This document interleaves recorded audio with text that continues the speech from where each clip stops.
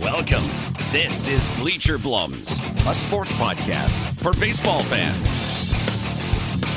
Now here's Dave Tuttle and the Astros master of banter, Blummer.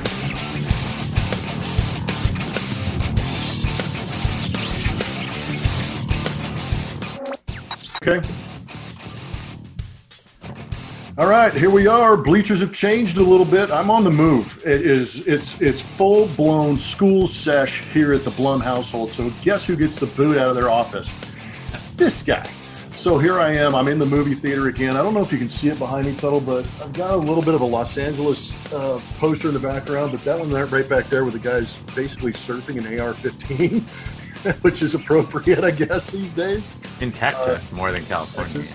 But it's in regards to the Point Break movie, the original Point Break movie with Gary Busey and Keanu Reeves, a classic there. But I can't believe you have to say the original. I mean, I watched 10 minutes of the one that came out a couple years ago, and I was like, come on, it was man. like an extreme sports YouTube channel. It wasn't like a movie. You nailed it. That's all it was. It was like, what kind of stunts can we put in this movie? You know, let's get some crazy surfer skydiving guys and see. But man, the original, come on. Oh, man. Nothing better. Johnny Utah. Yeah, I am an FBI agent. Dude, that was the best. Hey, so when we traveled, one of my first aliases, when I was with the Montreal Expos, when we went on the road, because I was so crazy famous that I would get phone calls from so many different people, was Johnny Utah. We would have a good time, but my first alias in the big leagues was Johnny Utah when we traveled around it. I love it. You know, that's something we've never talked about on this podcast. And, you know, there's so many good when ones. I stayed at the Motel 6 in Jackson, Mississippi, I did not need an alias. Hey, are the Chattanooga Lookouts staying at this hotel? I have a card. But knowing a bunch of people in your realm and guys that moved up and down and went around, I mean, I've heard some of the best aliases of all time, man. as you have. But man, it's just funny. I mean, I guess you can't go. As a Dodger fan, you can't go to the Four Seasons in San Francisco and use your name, Dave Roberts. You know, you're going to have to be a little sneakier than that. So, yeah, when you go in there, you know, early on in your career, like my rookie year, it was a lot of agents that would call, hey, do you have an agent? Hey, and it'd be just messages for days on your hotel phone. But then it eventually, like you said, it turned into all of a sudden fans would be like, oh, I want to set a wake-up call for, so-and-so at like 3 o'clock in the morning, 4 o'clock and 5 o'clock. So your phone would be ringing off the hook. So you had to avoid that. Plus, all of a sudden, it turned into, you know, a competition on the team because you get bag tags on your luggage, and it would kind of turn into a competition who could have the craziest name or have the best backstory on their name. This is a book. I've been looking for a book. Like everybody writes, like, you know, oh yeah, you know, a friend of mine wrote a book about Alaska Baseball League, which I played in for 2 summers, awesome. Right? And they talk about the fishing trips. Yeah, we both did. Yeah. Yeah, that's right. You were a Kenai. You were in right? a real city. I was in Kenai. Kenai I was in Matsu. Palmer. Oh, yeah, Palmer. It was the Matsu Miners in Palmer, Alaska. In Palmer. Woo. There were not big mosquitoes there. I don't think there was a dentist either. Is that a double negative? No dentist, huge mosquitoes. Anyway, but this could be a book. I think this is an idea. Nobody steal our idea, but we should like interview people. I mean, once you're retired, you can give up your, right? Wouldn't it be great to go back and go, hey, you know, David Wells, I'm sure he had a few good ones. You know him well. Like ask Mad Dog. What did Greg Maddux use? Greg Maddux, knowing him, he probably used his real name and then answered the phone and started messing with people. Oh, man, that's very true, actually. I mean, who knows, right? But there are some great ones. I mean, even guys like who's the most like unfamous nondescript guy to use a good nickname, and then who's the most famous guy that just used his own name? Like you could cover the whole spectrum. Oh, man. You know, wouldn't that be a great book? You know what it was? You know, it's funny you said, because like the more consistent ones it was either. And I mean, granted, when we broke through and we were playing, it was in the mid 90s, early 90s. It was Doc Holliday and Wyatt Earp. Because of Tombstone, the movie, everybody wanted to be, I'll be your Huckleberry. I mean, it turned into like these one-liners that everybody I want to be that character. You know, that's what they would use. Yeah, or how close could they get to the reality? Like somebody used Crash Davis, you know, or something like that. You're like, wait a second, Crash Davis is a minor leaguer in Durham. I'm confused, right? Like so close to the real baseball, like kind of moniker, I guess, for lack of a better word. And I don't know. it just hit me when you said that you used Johnny Utah, which is a great They're movie. good. I mean, it would be really cool to come up with a book idea or at least an interview idea. That should be our question du jour if we start having more and more guests on here. Is what was your alias when you traveled? Yeah, that could be like the lightning round. What was your Yeah. first alias, or what was your Yeah. go-to alias? That's actually a good call. Yeah. Because I would wish I imagine had one. we had Jeff Schwartz on. I wonder in the NFL if they do the same thing. You know, they're only in there for a night or two, but I wonder if they have aliases. That's a great question. See, there we go. See, There we we got go. more questions for everybody. That's so Just funny. opens up a whole can right there, man. That wasn't even what's on tap. Brought to you by St. Arnold. You know, I think in this podcast we're going to be a little bit quicker, try and be a little more concise. It's been a pretty mellow week as far as baseball is concerned, unless you're a Yankee or a Tampa Bay player. Those things got a little out of hand, and Garrett Cole's getting roughed up. But we're not going to talk about that. We're going to talk a little bit about first jobs. I've got a question that I'm going to sneak in there on Tuttle in Blum's Blast, just because I'm kind of curious, and it's popped up on Twitter, and it kind of fascinated me a little bit. It's like, you know, is a hot dog a sandwich? It's something similar along that line. But we'll have What'll Tuttle Say, and, you know, we'll have Blum's Blast. And, of course, we appreciate everybody watching on the Social Nostra Network on YouTube. You can always go to bleacherblums.socialnostra.com to be able to find the video version of this podcast. And, of course, we are bleacherblums.com, and you can find a link to all of the audio podcasts you can handle, archives, and current episodes. And we appreciate everybody who is listening and doing a great job. It's good to see you representing the T-shirt, because we have plenty of T-shirts still on our website, bleacherblums.com, and you can also go to crushcitytees.com. The other one was for the H.com, I think, that is out there too. And I've got a care package, buddy. I've got a care package coming your way with some product, because we may have some big news next week. But I also have a couple of hats that Crush City Tees has sent to me as a little bit of a demo, and they look pretty good. Nice. So be looking for that. But Tuttle, man, how are things going out there in the Tuttle household? They're going really well. Blummer, man, great lead in. You're getting good at this hosting thing. Yeah, things are going well. We talked a little bit off air.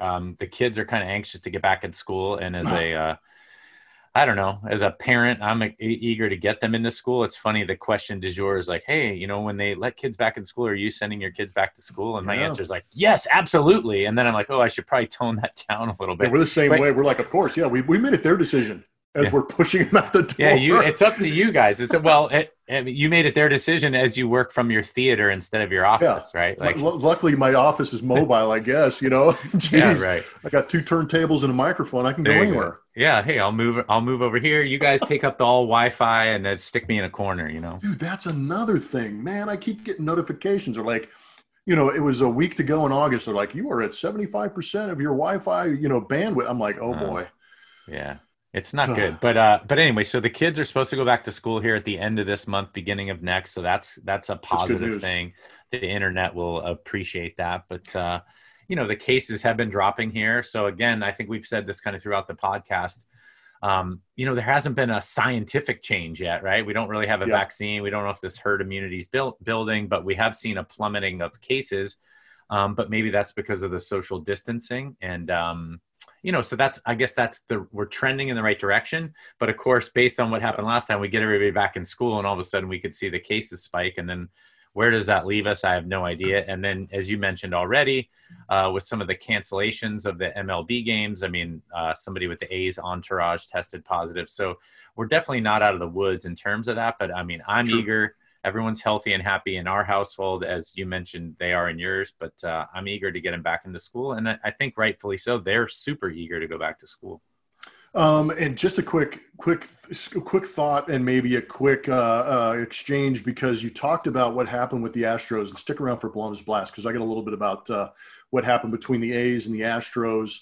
But you know, maybe just real quick, talking about the playoff scenario, because the playoff scenario, I think, is actually going to unfold and become what they are doing in the NBA, where they're going to have 2 hubs, 2 bubbles, and they're going to put the National League in one, the American League in one, let them duke it out in the playoffs, and then they'll find a mutual site to play. Because I think you would agree in the sense that there is no home field advantage anymore. It's just whoever gets to hit last is all that matters right now, because there's no fans. It doesn't matter the quirks of your ballpark. I mean, maybe sleeping in your own bed is a better thing, but I don't feel like there's an actual on-field, home field advantage. But thoughts on having two bubbles for the National League and American League because the NBA and the NHL have done such a good job at it that they're going to steal that model? I like them stealing the model. So stealing somebody's model, like mimicry, is what the sincerest form of flattery. But being able to do it, I think it's kind of like the Rangers Stadium looks like Minute Maid Park, but we call it Mimic Maid Park. No, I'm with you. Mimic Maid Park, right? Mimicry is the sincerest form of flattery. The problem is the implementation, right? The actual way to get it done. And I think the NBA is a little smaller group, and they've done it well. We've seen what happened with the Miami Marlins, the St. Louis Cardinals, a couple other squads that, once it got in there. Because you go from 12 and then you double the size of the team. I mean, that's a lot more of an issue. Yeah. And, and if the testing, the protocols and all those things. So, on its face, absolutely, it's the right thing to do because, as you mentioned, the NHL and the NBA have had success doing it. So I think it'll be cool. And I think in some ways, I don't know about from the players, but from a fan's perspective, maybe having them all kind of in one area with no home field advantage, gives it a little more of that like March Madness kind of, That's a good call. That, we're all here. And I mean, if you could go see the games, it'd be cool to have that. We talked about it before, having a site in Arizona and a site in Florida and being able to go to those games, even as a broadcaster, would be a lot of fun. Because you could, broadcast your game and then watch two other games or something. That would be like outstanding. Well, it would be. I don't think that's going to happen though. Yeah, I know, but it would be very similar to the World Baseball Classic. That's basically how it sounds that they're going to try and do it as far as that tournament style. But to Tuttle's point, it would be amazing to be able to sit in the ballpark and have the A's Astros go at it, and then all of a sudden, a half an hour later, you've got the Indians and White Sox going at it. I mean, it would be awesome to see that many good teams playing good baseball, hopefully, in that short amount of time in one place. But, that's the uniqueness of 2020 that we've got right now. Yeah. No, you mentioned me wearing our Crush City tee here, this Bleacher Blums. I wore this Luck of the Irish shirt because as we've talked about extensively since February, March, when we said, could this be the worst year ever? I mean, this year, we called it early. Yeah, we called it early, and now we still have about 3.5-4 months to go. So we're, it's going to be a limp to the finish. So hopefully we do have some things, the NFL's coming up. We have, Major League Baseball playoffs coming up. I can't believe, I guess the thing that stands out to me is we're more than halfway through the baseball season. When we talked about this is going to be a sprint, I mean, what are we at, 32 to 34 games? Or are we further? So this is Wednesday. We record this on Wednesday. So tonight's game between the Rangers and Astros will be both teams' 35th game. Dude, 25 games to go. Like, here we go. Unbelievable. Like, I mean, and as we joked about before the season started, hey, the Padres are tied for first with 60 games to go, but look what they're doing. They actually are really in first place, and they're, good young team. They made some moves at the trade deadline. I mean, they're looking really good, and it was a joke at the beginning, but man, hey, there's some teams. I looked at the standings last night. I hadn't looked at the standings all year. Even like third and fourth place in the National League West, like the Cardinals, the Rockies and the Giants down there, the Dodgers are up top. And then you look at the Rockies, the Giants and the Diamondbacks. The Giants haven't done that well. I think they were like 5 games out or 4 games out. It's crazy, isn't it? Yeah. Everybody's in the hunt. Yeah. I mean, yeah, it's crazy. And you freak out and go on a run or beat some of those teams when they're faltering a little bit, and then all of a sudden you're right back in it. And I think that's, to your point, I think that's where the Padres were at. They knew they had a good, young, talented team, but they exploded. Everybody's on fire. They're getting big hits. And then they said – and then A.J. Preller, I'm sure in the last year of his contract, went, I'm going for it. And he just basically sold out and said 2020 is the year. I think it's kind of funny to see. There was a quote he said, we targeted 2020 as the year. Dude, nobody targeted 2020 for nothing, man.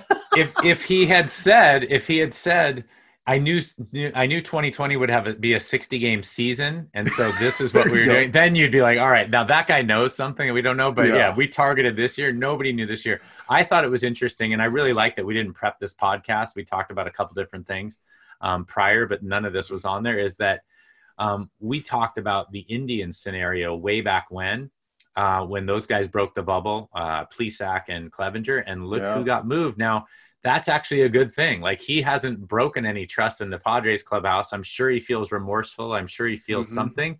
But man, the Padres, if you're going to get a guy like that, that's how you do it. He was on the blacklist or the shit list over there. Hey, let's trade for him, get him over here. And you know what? He's got a new scenario. He wants to make it up probably to you would hope he has a conscience, and he wants to make it up to his old team and his new team. I mean, the Padres are, I think, for real. And the flip to that is, and I'm sure you read this as well, but I read an article in The Athletic regarding the Astros and Jim Click or James Click not making a move at all. Yeah. And I actually defend him not making a move. I kind of was sympathetic to the argument, but I just didn't know what the kind of the buzz was around Houston and what you thought. You know what? Off the record, Jeff, what you thought about? Yeah, as a podcaster, I can opine on this, but it's kind of interesting because I talked about this on the Astros broadcaster happy hour, talking about in the clubhouse, when do you feel like the trade was necessary, or a trade is necessary, and when do you feel like it's not? And take Randy Johnson trade in 1998. That's a blockbuster. That is going to make your team better, and you know it for a fact, not only on the field but in the clubhouse, because you're going to be fired up. The Justin Verlander trade is another one where you get a huge upgrade in a guy like that, and he has an impact. But if you have a lateral move and you make a trade just to say you made a trade, then all of a sudden your clubhouse is kind of looking around going, man, why we trade away one of my boys to get this guy? And all of a sudden you're frustrated in the clubhouse and things kind of, you're messing with the chemistry is what you're saying more than anything. Yeah. And the Astros situation is a little bit different for me too, because if you look at who's on the injured list, you can actually say that you have some maybe late season acquisitions if they get healthy and can come back and contribute.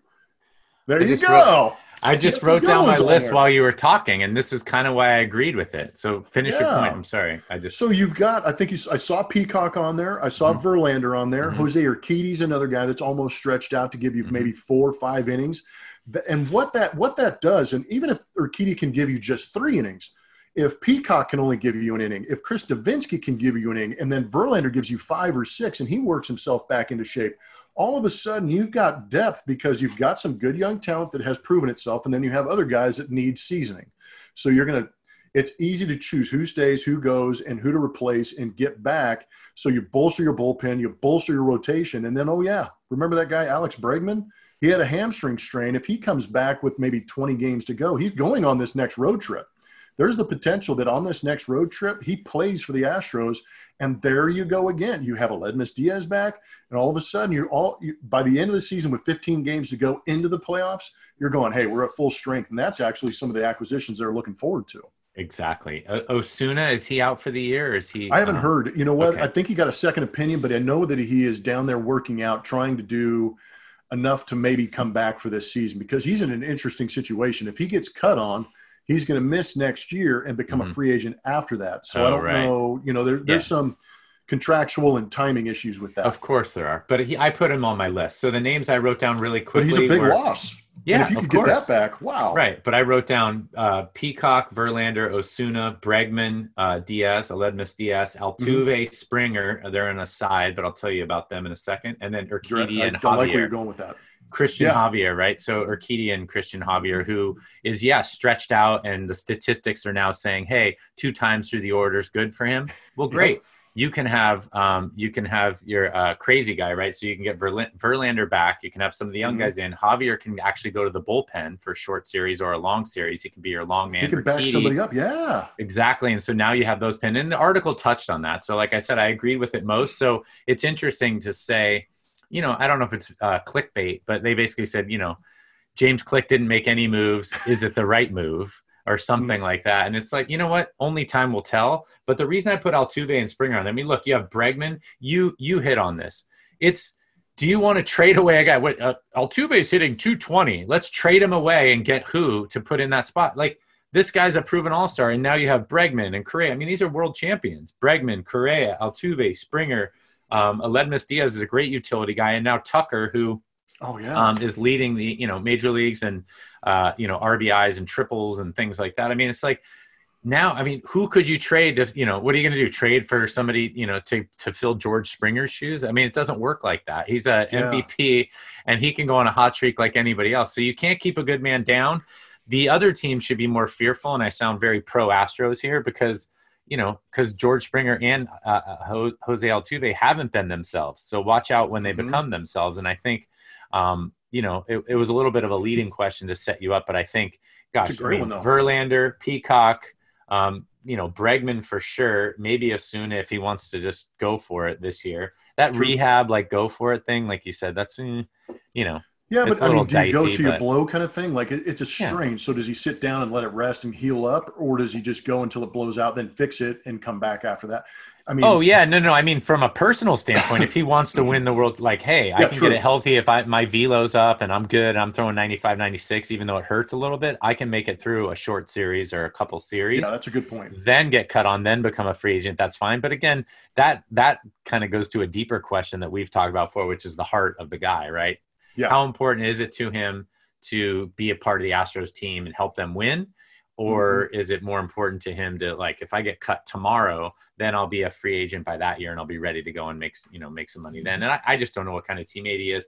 I'm sure most of these guys are torn or they're somewhere in between, right? It has to do with how serious the medical is with, what he's going to give up, right? That you always hear that before. If you're going to have knee surgery anyway at the end of the year and you can tough it out, then, go for it. But I think sometimes the pitching arm's a little bit different. That was a good spiral out of control right there. I like it because the trade deadline actually came and passed, and I'm glad that you hit on the Padres, who made a strong move in a short season where they know they've got to get as more bang for their buck in a short season, and then explaining how the Astros can get away with not having to get rid of some of their young arms or some of their young talent in order to try and fight through this season when they know that some of these guys are injured, but they're not permanently injured. There's the opportunity that they might come back. So I think that's a unique look at it. But one thing all these guys have in common is they're in the big leagues. They've got big league paychecks. They don't need an off-season job, man. They probably had jobs in the past, but that's where, some people perked up a little bit and were kind of fascinated by the conversation of first jobs, because I have a daughter now that we talked about last episode when my wife was coming in and making cuppies. And, she's getting a job, and we really briefly talked about it, but I figured we'd go into a little in depth about our first jobs just because it's entertaining and it gives you an idea of our background. But also I want to talk to you and ask you later on did you have an off-season job? Because I had several off-season jobs when I was still playing baseball. But first, what is Tuttle's first job ever? First real job, meaning hired out, right? I started my own lawn mowing. So it's exactly what I said last time, which is great. So if nobody heard it, I'll repeat it. And then I actually have some good stories around the other jobs. My first job was a grocery store bagger. I was 15 and a half or 16, a grocery store bagger at Alpha Beta grocery store. Which doesn't exist anymore, but it's great. Part of that long line of like Vons or whatever else. Somebody kept buying Safeway. Yeah, right. That's exactly right. Buying but I think one of the stories I touched on last time was that the manager, my first week, made me shake the salad dressings. So we're repeating ourselves, but he's like, "Hey, where the oil and the vinegar separates? We got to market that better because you don't want." So you're down there shaking the salad, get those and put them on and then by the time you shake 5 of them, you're like, it's separating again. Oh, hey, you're like, so the other job they had us do for the newbies, there was always a couple new hires. They were always high school kids. There's the parking lot in front of the grocery store, which is always pretty significantly big. So you're out there collecting carts. There's a bus stop way out in front, and they're like, all right, you got to go sweep that sidewalk way out there. This is when it's I mean, you're out there on the main drag, sweeping the sidewalk. I mean, all your buddies going back and forth. Yeah, where did that Tuttle guy go? He's like, I'm out in the parking I'm nowhere near the store. 4 acres away. Yeah, I'm wearing an apron or a smock, and yeah. No, there were some challenges. And you mentioned your first job, but I don't know if you have another story around that. Your first job was actually working in baseball, right? At a batting cage or something? Yeah, I was lucky in Chino, where I was going to high school and lived during high school. Is somebody decided to go out there and make an indoor batting cage, which was a great and Obviously when you're opening something up like that, you go to the local high school and see, hey, does anybody want a job kind of thing? And the owner of it knew my dad, and my dad introduced me, and I went over there, and this guy gave me the keys to the castle, man, because I don't know why, but he would open it and then give me the key to close it. I guess it went okay because the business was still going when I left it, but I'm sitting there going, man, this dude just gave me the keys, and I'm like locking up, and I'm putting cash in a weird drawer and a little like master lock key. So I'm like, hey, as long as he gets his money and he ain't yelling at me, we're good. But the funny thing is that it had about 7 tunnels, and it had a couple of little league and fast pitch softball ones. And they ran with those jug machines with the 2 wheels, spinning and fire those them are out. wicked. You better watch out for those things. Dude, You put those wiffle balls in there, those little yellow balls. Yes. Those didn't always have a good, they weren't quite on the. So. Well, and then if you put them through there enough and they get hit around, they start to lose the dimple effect on them. And all of a sudden, man, good luck with that. You start wearing a couple of them. Yeah. But they were all brick dust. So you could actually dig in with cleats and hit. Dude, I had to rake those things and pack in the batter's box every single night.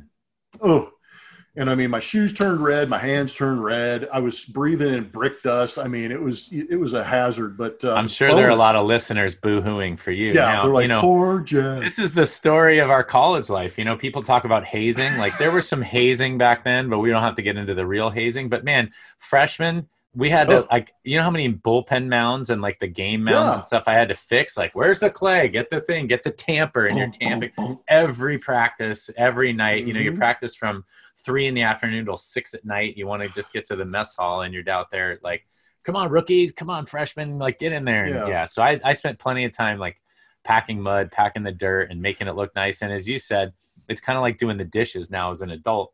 You do the dishes, the kitchen's all clean. You come down in the morning and there's 9 cereal bowls there. And How does that happen every single time? I just finished it. So you would sweep the brick dust, pack it down, and then you would come in later the afternoon after school and be like, what happened? Dude, my work couple of rhinos came through here just digging holes, man. I'm like, what the heck?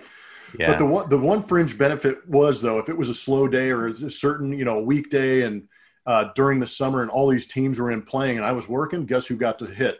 Yeah. So I got free hitting as much as I want. So that was one of the side bonuses that I got to go hit as often as I wanted. You owe that guy a lot, don't you? I mean, geez, I was okay. I wasn't great. I'm not going to give him 30% of my $3 million of career earnings, dude. Give me a break. I'm just saying, when you get up on that podium and you make speeches, you do a lot of speeches to kids. You're like, hey, I want to thank remember his name. I just remember the name of the batting cage. It was called Extra Innings Batting Cages. And it's not there anymore, apparently. You gotta hunt the guy down and find him. I know, seriously. I hope he didn't go out of business because of me, but because you all the free baseball. I will say this about the jobs too. I mean, my favorite job, and it actually has spawned my coffee passion, was a barista. I worked at a local coffee shop, and that was my favorite off-season job. That's where I learned how to make cappuccinos. That's why you know so much about it, though. Yeah. Oh, I mean, I learned how to clean those big, the 10 espresso. Most of those are self-cleaning, but I learned a lot about coffee. And I would say, and maybe other minor leaguers, similar to our Alias book that I want to write, we should write a book about job. I feel like, this is me personally now, please, Tom Hanks, forgive me. I feel like Forrest Gump. I mean, I've had every friggin' job. Remember Forrest Gump? He's he was a punt returner on the Alabama football team. He learned how to shrimp here. He ran all over. I mean, ping pong. Guy. He met every president for the decades. I haven't met all the presidents, but I do. I feel in a way you name it, I feel like I've done it, man. I've done those jobs. Or you've at least tried it. Yeah. Yeah, because we needed a job. It's I worked at a baseball place giving pitching lessons. I would go down to the field. I printed out flyers. I worked as a coffee barista, which still serves me well today. I worked as a grocery store bagger, which nowadays comes in handy because you got to bag your own friggin' groceries. So guess what? That skill worked out well. I got it. I mowed my own lawn, so when I go talk to my landscaper now, I know exactly what to look for. So, I mean, don't you feel a little bit like Forrest Gump that you didn't just do baseball jobs in the off season, did you? Oh God, no. You rattled off some good ones, and it's funny. I never did the grocery store bagging or working at grocery store, but I got into retail. I worked at PacSun. I worked at a Gap. I worked at I can't remember the name of there was a sporting goods store in Northern California that was popular, but I can't remember it right now for the life of me. But me and another dude were in the back doing inventory. And I mean, Sport Chalet or something like that. It might have been Sport Chalet, actually. I don't know how the hell you remember that. I know you're a NorCal guy, but that's a strong pull. But we would be in the back of this place, and we would handle, like, the big rig would show up. Oh, yeah. And they'd be like, Blum and Sammy, go up there and empty it up. And we're like, dude. The only cool thing was that it was kind of like sunk down. So there was a ramp that we had to come down that it was the width of a pallet. So if they put the pallet on there, you could literally surf this thing for about 50, 60 feet. Yeah. So, I mean, it lended itself to some interesting challenges, to say the least. I thought you were going to say something like the only good thing about the job is, I got like free glove oil or something like that. You're talking about crap. No, I know, I'm kidding, but what you're saying has nothing to do with the job. The only good thing about the job had nothing to do with the job. It had to do with, like, we could go crazy in the back and try and surf I could go pallet surfing every once in a while without breaking a finger before baseball practice or something, right? And I mean, the career could have ended back there. And how do you explain that? Well, Skip, over the off season, I was pallet surfing. Yeah, we talked about Bobby Jones last time or whatever. We were joking about some of these guys I played with, and now obviously a former longtime big leaguer, but those guys played with us in Alaska, and the two guys from Fresno State wanted to bunk together. So Bobby Jones and a guy named Tim Kostick. Hello, Tim, if you're out there. Both those guys got I knew my second year going up to Alaska. We're talking about all these jobs we have to do. I got go to the field at 11 a.m. and pick up the popcorn bins and the beer cans and get the blower out. And it was all right, so we were working, but we were getting overpaid for the work we did for our summer job. Bobby Jones and Tim Kostick got a job detailing cars at a car dealership. Dude, they would show up BP time at 3 p.m, sweating bullets. Bobby's my shoulders, I had to towel off some of my left arm. Mr. Miyagi worked out.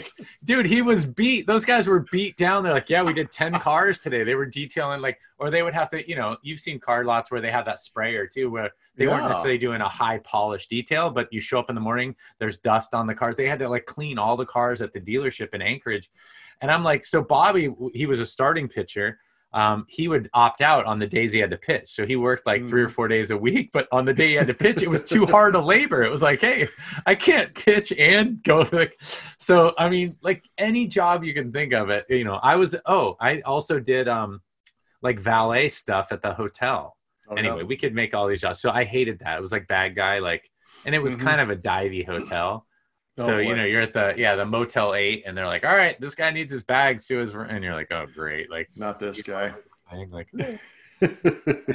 that's more than one job. Yeah. But it was a good experience. One of the toughest jobs I had was with UPS. I would go in from 9 to 2 in the morning, 9 p.m. to 2 in the morning. And I would get in the back of one of those big rigs, one of those semi-trailers, and I would start building walls with boxes. I mean, it was the ultimate Tetris job. So, I mean, at least it kind of kept you going. But they would bring this conveyor belt into the back of the truck, and it would just start. Boom, boom, boom. And I mean, I'm and guess what I'm supposed to be doing while I'm doing this? Making sure it's going to the right place. Oh, yeah. I was I don't know. So I apologize to everybody at UPS for not getting your. Well, that always reminds me of the any job with the back of a big rig, Blum, you're good at. You're going to either do the unloading of sporting physical labor goods, is one thing I could do, man. Unloading the sporting goods from the big rig, or putting the UPS boxes in the big rig. You just worked in this little space, this little rectangular space. Yeah, not many people around me either. Yeah, there you go. But the funny part about that, the Tetris thing, I mean, it makes me think of all those, like when you see Mike Rowe on the Dirty Job show where they're you got to fold it this way and it's got to be perfect this way. And then it just keeps coming and you're going and you're going, you realize how skilled, I mean, maybe it's monotonous, but how skilled some of those folks get at actually doing the job. Cause you're hey, stop that thing. You need an emergency stop button every time. You need a 20-second timeout. Yeah, hey, 20, that's right. So anyway. All right, so that was fun to revisit. I've actually one of these podcasts too. I've got to tell the story about when my brother and I were an extra on Buffy the Vampire Slayer. Oh yeah, that's right. I'll tease that because I've actually have video of it. And Cool. it's interesting to say the least. The Social Nostr Network could put a snippet on our channel, and we'll have to be able to figure that out. Yeah. But that's going to do it. I mean, I love talking and reminiscing about that, because as tough as those times were and the choices you had to make just to sustain yourself during the off season when you're making, $800 a month if you're lucky, be playing baseball. $800 a month times 6, not times 12, people. Yeah, right? Exactly. For 6 months that you were playing. Right. Yeah, you had to do the math. Cash the other way, or lack of math, because there wasn't any money involved in it. But right. That was a lot of fun to reminisce. What'll Tuttle say, man? What do we got? Oh, what'll Tuttle say? Nice. What'll Tuttle say today is a little less nitpicky and a little more, I don't know if it's controversial. I read an article again on the Athletic by Joe Posnanski. I'm not sure if you read it, but it was talking about the Hawkeye technology. So please forgive me, listeners. We're going to talk a little tennis first. So tennis has had the line technology for a long time, and now with COVID, they actually are running a few tournaments. I'm not sure you're aware of this, Blummer, but they're running tournaments without the ball boys and ball girls and the line judges. So they basically have a chair judge, and everything's electronic. Every call is electronic. So in or out. Who's chasing down the errant tennis balls, man? Well, I guess the guys, right? I don't know that. I don't know. That's crazy. That's a great question. I didn't even think about that. I'm reading the article and hey, they're getting rid of That was the most entertaining part. Like when that one dude goes thump into the back of the wall and he slipped. Oh my gosh. Okay, sorry. I think they're trying to, I guess, just eliminate the number of people. Maybe there is a ball person, but again, this is that bubble. So if they have one ball fetcher, two ball fetchers, and then one chair judge or one I guess head judge, then you don't have to worry about it. And the way that Joe Posnanski played this out is he said, all right, baseball, get ready. Here it comes. Because look at how well this technology works. I guess it takes photos, right? That's how it creates a 3D image. It takes photos from a zillion different cameras, a zillion different angles, and shows exactly how it.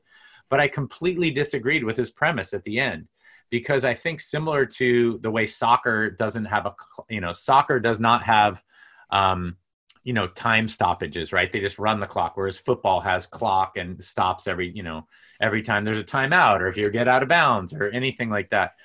Incomplete pass. I mean, you can name it. That's so different. Soccer, the idea is to keep the clock running, even though they have extra time and they have so baseball, there's no clock, but tennis is very different. And so, you can use that technology to say, hey, that ball was out. Or that ball was in. Great. And we'll keep moving because now I can serve. And we have I again will default to this. And I'm hoping that you have some insight and maybe some variables or points that I'm missing.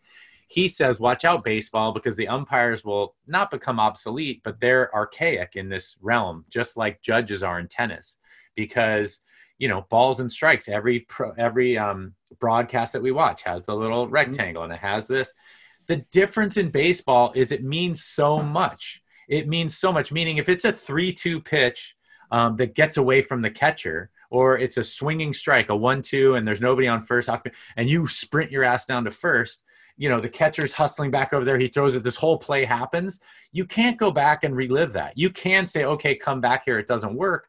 But again, we said this before, 3-2 pitch down the middle, strike 3, the World Series is over. Guys tearing their shirts off. They're on the mound, and they get crazy. And then they're like, no, sorry, that ball was outside. Ball 4, wait a second. I mean, could you imagine? You're not going back to do the serve. Like, this isn't like, did you fault or did you double fault? This is, the game is in progress. And I know people think baseball is slow and baseball can work like, that ball was outside. No, the computer had it. So he's saying the computer would just make these calls and that we would accept that. I just can't see, I don't see where he got the correlation. I do see the technologies there. And I think we've had this technology for a while, but I completely disagree with his conclusion. I like the idea of automating some of it. And we've talked about this. We're at podcast 85. We've talked about this. What say you, Jeff Blum, and what do they say behind the scenes? You got to have some, your ear to the ground on what people are saying in general, where it's headed. Well, I know that the Hawkeye system is being used in baseball right now, but it's more for pitch tracking, spin rates, location. So they're keeping track of the data. And you and I both know that the teams can say, oh, we just want the data for ourselves. What a load. Yes, that's partially true. What happened to you, bro? Oh, I just playing with the light. Sorry. Oh, okay. So what they are collecting the data as a team, but don't fool yourself into thinking that Major League Baseball is not also collecting all of this data, because they want to have a strong case of data when they present it as, hey, we're going to move to the electronic system. They want to be able to have that data with. You're killing me, dude. You're cracking me up with these. I didn't know you could tell. I was just playing with the lights, folks. Sorry about that. I got all of a special sudden effects tan, going and all on. of a sudden you're kind of a little bit lighter. Looking good. Yeah, seriously, it really brings out your eyes. But all that being said, the thing about tennis is that every court you go to is the same size with the same lines in the same places. And the only thing that changes are the net's the same height. The only thing that changes are the players. Baseball is a completely different. You can't, that automated strike zone, I don't know if they've been able to make it 100% perfect for every guy that steps to the plate, because it's going to be different for Tuttle when he digs in. It's going to be different for Altuve when he digs in. So do you have that absolutely dialed in? And then the other question is are you going to call a strike that catches a seam on the outside corner? Because I guarantee you, if guys have a really good 12-6 breaking ball and I can snap that and catch the bottom of the zone, it'll bounce and still be a strike. Yeah. And that's where you have to kind of figure out, you have to calibrate this appropriately. But yeah, eliminating the human factor from baseball, I think it would be a real mistake, because I know that if you automated the foul lines or had some way to do it like they do the Hawkeye, because that is, if you could do it with the consistent line, like the foul lines, yes, or maybe have it calibrate, where the home run line is on every ballpark, and you could focus in on that and make sure that it's a home run. Maybe do it that on something that is a solid, built structure that won't move, because the personality has to be in the game. Well, and I think that's exactly the right point. I mean, I think that's what the difference is with tennis versus a strike zone. I wish, and again, maybe this is the old, well, they never played the game or they never did it this way. I hate using that kind of structure, but I think that let's compare apples to apples and oranges to oranges. The apples to apples is exactly what you said. The tennis court, the line doesn't move. It's painted on there. In baseball, the foul lines, those are the same. But the human element, I mean, like Joe West, or I always bring up the guy, was it Greg? Last name Greg. Eric Gregg. Eric Gregg had that zone for Livan Hernandez. Like, he made Livan Hernandez like a playoff giant. Like, I mean, and Glavine would tell you, like, hey, yeah, he knew. So, but that human element, like, you knew what was in store as well. And I will draw a parallel to this, the 3-batter minimum requirement as we trying to change some of these rules. The strategy and what you brought up, or what you were brought up as a manager or a player in today's game, that's part of it. That's integral. That's built in. The DH is different. The DH is played in the American League and then not in the National League. And now they're trying to, that's a little different because it's actually being used in one league.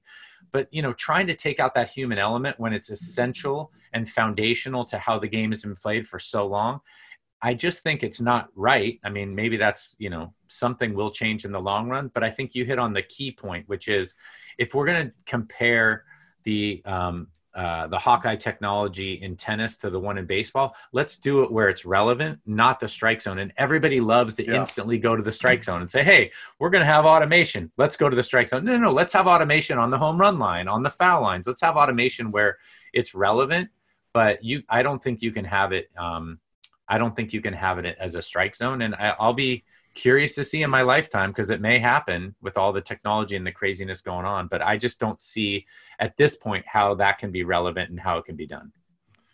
Yeah, no, I'm with you on that. And the strike zone is one thing that actually does concern me a little bit because of the automation of it and taking that human element out of it. There's too many variables. I mean, if you're able to manipulate the strike zone, I mean, that baseball is what, 3 or 4 or 5 inches wide or whatever it is, 3 inches. Yeah. That's how much, if this catches the plate, the ball is still almost 3 inches off the outside corner. And you're like, how do I compete with that? Right. I can't, because it's a rigid 17 inches, but if you catch a corner and half the baseball's off, then you're actually getting 2 inches off the outside corner. I don't know. Yeah. It's kind of tough. you sound like a hitter. I want those 2 inches off the outside corner. Yeah. And you guys are good enough to be able to manipulate the movement to get that edge. That's the problem. No, it is the problem. And that takes me into that my old steroid controversy that I joked about, is like people would talk about recovery and, all these things that were great for steroids. You could hit the ball farther and throw it faster. That's what I used to say, is I felt like I was giving up half the plate. And then to your point, how do I compete with that, right? If I throw the ball inside and you don't care, I'm not scaring you off the plate, like I can't move you. Well, then guess what? It doesn't matter if I get 2 or 3 inches on the outside corner, because you're scooching and scooching. I can look out there and not worry about it. Yeah, you can keep looking out there and not worrying about it. So I think what you say is actually relevant in this whole discussion, which is that plate is 17 inches. It's a fixed number. And, we all want command of that, pitcher wise and hitter wise. You want 17 inches. You don't want more than that. I'm a pitcher. I want that 17 inches plus a little more. And where in, somewhere in the middle, there's the truth. And how do they do that with technology? I just don't see how they can get it done. Yeah. It's a lot of calibrating and a lot of conversations waiting to be had. And that's it for What'll Tuttle Say. One topic, one long topic I got there. What do we got for Blum's Blast there, Blummer? You said you're going to throw something at me. Yeah, I'm actually at the end of this. I've got to snap first. Right. So this week, the Astros walked off the field and they had their own postponement. The A's went with them, and politics has made its way, and social injustice has made its way onto the field. The players feel they have a platform. They made a decision. We talked about it on this podcast. There's solidarity in all these clubhouses where we're going to stand up together, and we made a choice, and they did it. Now, I understand that first of all, social media has gotten out of control.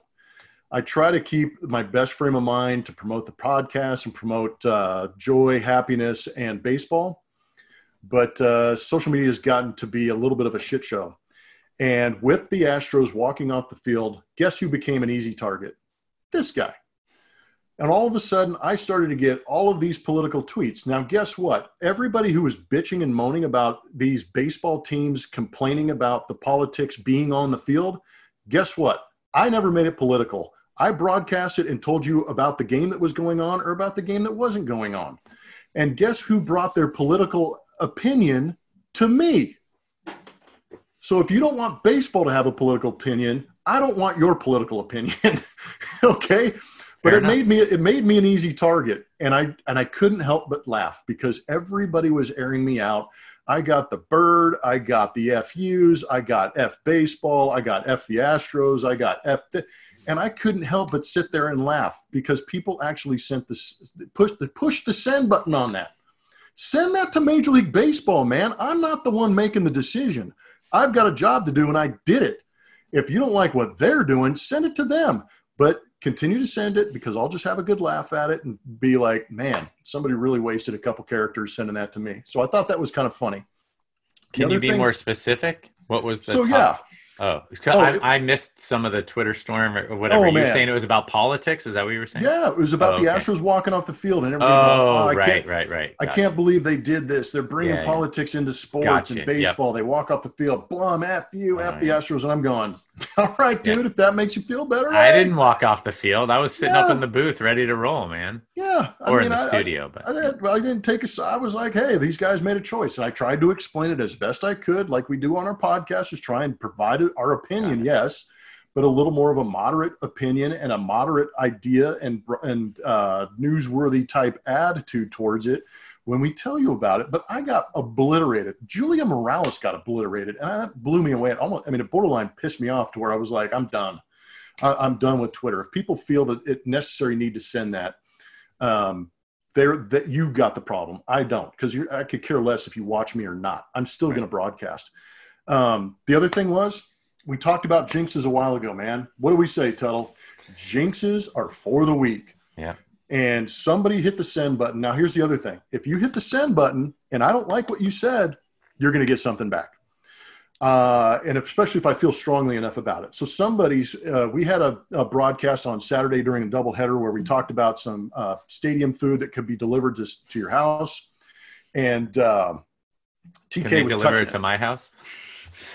I wish I could personally deliver it. DoorDash, I don't know if they get that far. Yeah, I'm just saying. I mean, if you have stadium food, I can get a Minute Maid hot dog at my house. That'd be great. That'd be a some pretty Nolan Ryan beef hot dogs. nice. So, Anyway, sorry. TK's touching it. I'm kind of, making a bad joke about the COVID thing, going, hey, man, you're touching it. You can't send it out now, it's contactless and you're contacting every piece of it. The next day, in Oakland A turns up positive and the game is postponed. Somebody had the nerve to say that I jinxed that. And you know how I feel about jinxes. And I snapped. I was like, dude, I've taken enough shit this week that I'm not putting up with this right now. So guess what? I'm your target. Guess what? Now you're my target. And I fired back and I said, jinxes are excuses. And I said, now we've reached the pinnacle of stupidity because now you're blaming a broadcaster for a pandemic. And I about lost my mind. And then all of a sudden the person comes back. It's like, oh man, I'm sorry. Just a joke. I'm like, dude, no jokes. Don't give me that. If you're gonna send that out, you've got to be ready and prepared. Don't backpedal. Let's have the conversation. But that's Blum's Blast. I don't know. I mean, I'm glad you didn't have to see any of it because I kind of showed a little bit of it to my daughters to be like, this is social media. Yeah. As cool as my job is, these people are out there. And I use that to warn them for, high school social media. It's pretty bad too. Future reference. What's interesting about that whole thing is my wife has a funny thing about context with text in general. So yeah, I think you mentioned that person said, oh man, I'm so sorry. I was just kind of, I was trying to see if you were paying attention or, I was joking right. or whatever. You got to say that at the beginning. I laugh if my neighbor might text or my wife might text the neighbor something about, whatever. And you get an okay back, like, okay.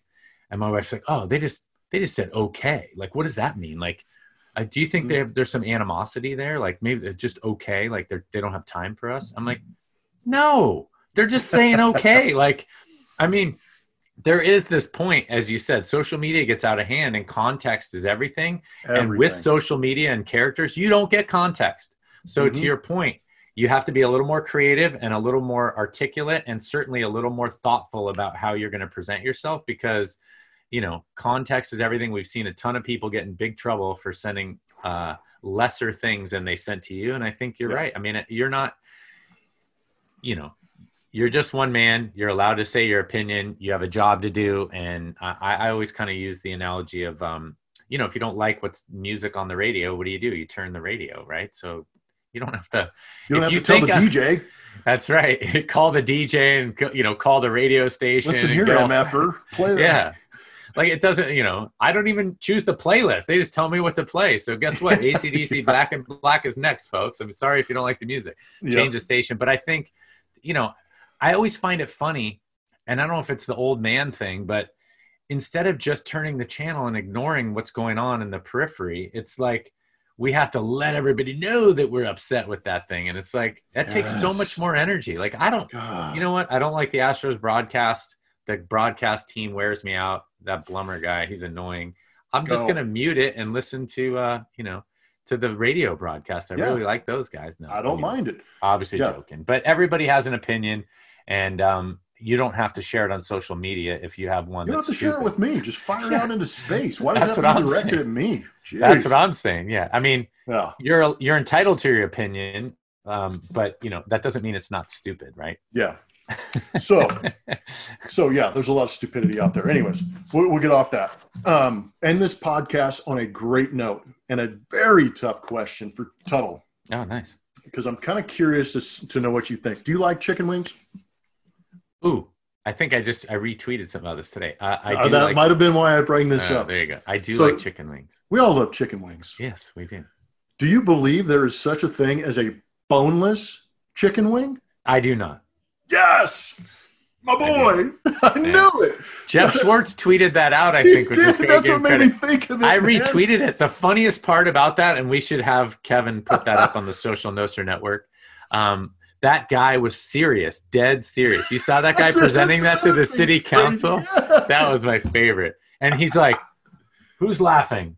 Who's laughing at? This isn't funny. This is I have my platform. And it's not a boneless chicken wing. I mean, it's either it's a chicken nugget or a chicken tender, and then a chicken wing has the bone in it. Am I wrong? That's right. No, you're not wrong. You're not wrong, Homer. We agree again. It's great. I love it. Yeah. Yeah. And we also, so that was going to be the high note we left on. And I appreciate you agreeing with me, but we had a divorce earlier in our podcast career. We have another one. No, that's right. We did. Yeah. We're breaking up the Bleacher Blums fantasy football team, and we're going our separate ways. Did we take home the championship, or did we lose in the championship? We lost in the championship game in our first year. So this year, one of us has to make it back. Yeah. That's we're going solo. We're breaking up. Yep. So I have a couple of thoughts around that. Yeah. So we didn't articulate it well, but Blummer and I, who were a pair in our fantasy football league last year, we ran the team together. I thought we did a fantastic job. We did not bring home the cup, and that maybe caused some tension in our relationship from a fantasy football perspective, but we're going to be separate this year. But what I'm finding is it's going to be weird. I haven't done any fantasy football research. Every time I get on my app, like the Score app or my ESPN app, it says, the Hall of Fame game canceled, football canceled. I haven't even had the heart to watch Hard Knocks, which I typically like. And I think Hard Knocks started for both the LA teams. Yeah. Is that right? The Raiders and the Chargers? Or no, Is it the Raiders? Or no, no, Rams and Chargers. And Chargers, both the LA teams. That's right. Raiders were last year. The other LA team, Yeah, the other LA team. Which, that's right. See, I'm confused already. Is Jim Plunkett the quarterback still? Oh, yeah. Hand it off to Marcus Allen. Yeah, come on. And Ken Stabler was back there, and John Madden. I'm confused. Anyway, we're dating ourselves. But yeah, so I'm actually uncertain about how the fantasy football year is going to shape up, just as a fan and a fanatic of the NFL like we all are. But this year, I'm running my own team, and I'm going to go head-to-head with you and try and bring home the championship that we couldn't do together. I know. We got to bring it. We're going to have to get I think the biggest concern for me now is picking at a team name. That's right. Bleacher Blums was so easy. Yeah, it was easy, and it was a team effort. So now I'm going to be like the Not Tuttles. Oh, yeah, the Not Tuttles. Yeah, the Not Blums. How about that? That's there we go. We've decided our team names. That's what we're going to do. Keep it simple. Yeah, in our league, though, which is funny, there's more than one Tuttle, and there's actually more than one Jeff, Geoff. I know, there's two Geoffs and two Tuttles. Who would have thought? What the? And we don't know the guys. So now they're famous. Anyway, it's going to be a weird year. If you want some insight, just for the team name, not for your drafting strategy, I usually Google funny stuff after I've drafted a team, and there's always really funny stuff. I try and keep it clean, clever people, but there's so many clever, So when you get a key guy on your team, like I've seen Gurley, like Gurley Fries or something like that, right? Or, something with Gurley. If you have Todd Gurley, of course he's on a new team. But anyway, there's some funny things you can find from a team name perspective, but it'll be interesting to see how fantasy football goes this year. What say you? Are you excited about the split, or just I'm excited and nervous. Now it's on me. I don't have anybody else to blame. Usually I pass the buck and go, man, Tuttle picked that guy. It wasn't me. No, I loved when we would discuss free agents. I'm like, should we pick up this guy or this guy? And you're like, I don't know. I had this guy and this guy. Let's go with this guy. And then we were both like a little bit like, all right, well, Blummer wanted that guy. I didn't really want him. Pass the buck. So, yeah, I am excited, but I'm also kind of curious to see how the season unfolds for the NFL. I mean, are these guys going to be in the appropriate shape to go play? Are they going to be healthy? Who's going to get COVID? Who's not going to get COVID? I mean, there's so many variables in this, but part of me just hopes that there is sport, and by the time football does start, that we actually have purpose and direction with what's going on around the country. So that would really help out the efforts. But I am looking forward to it. I think it's exciting. It's always fun to talk trash a little bit. And now when we come on here and we do our Don't Bet On It segments, we can talk about how good our team is or how bad your team is and stuff like that. So I think it's going to open itself up to a whole nother level of Bleacher Blums. I do too. And I just think I'm a little concerned about my lack of interest in the NFL, because right now this would be ramping up. I'm trying to figure it out because there aren't any games and anything to watch. And then you start, hate to be Debbie Downer, but now you start looking at how it affected like baseball in general, but certainly most of our listeners are Astros fans on here. Like Bregman pulled a hamstring and Springer had a wrist injury and Verlander's out and Osuna's out. And these guys that thought they were in shape, or ready, game speed ready. I mean, you and I've touched on that here. Football is much more so. Like that full speed contact, like you got to be ready to go. And I think that's going to be probably the most telling thing for this season, especially if they're going to try and go a 16-game season. We could essentially see a dark horse in the NFL. Yeah. If some injuries happen, you're going to have some teams rise to the top. And I'm really curious, because I thought, I mean, it was one thing when Joe Montana was old and he went from the Niners to the Chiefs and tried to play a couple more years, and everybody seems to kind of do that. But watching Tom Brady in another uniform is going to be really, really interesting. I mean, we know he's the GOAT, but it's going to be really wacky. Yeah. He's taking a chance, and so are we, splitting things up. But that's going to do it for this episode of Bleacher Blums. Nicely done, Tuttle. Do you want to take us out? Sure. I can take us out. I would just say, again, as always, a shout out to the first responders, emergency medical, soldiers, military, everybody around the world that makes the world a safer place. We got a nice email from a podcast listener and a follower this week who is a police officer.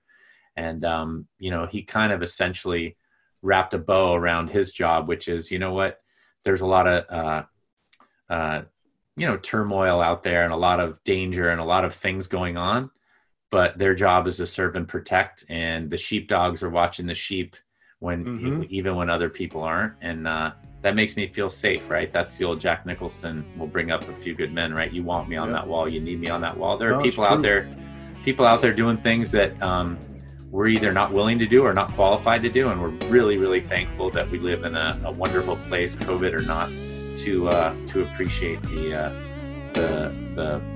emergency service and the military the way we do. So shout out to you guys as always, and hopefully we can get some sense of normalcy here in the near future. But we appreciate you greatly. Yeah, very, very eloquently put by David Tuttle, and I second the words that he said. I mean, we appreciate everybody that goes out there and makes the tough choices so that we don't have to. But that's going to do it for this episode of Bleacher Blums. We enjoyed the time with you, and I hope you enjoyed the time with us. And as we end every podcast, as we leave the bleachers, the most important thing is to get after it, and most of all, believe it.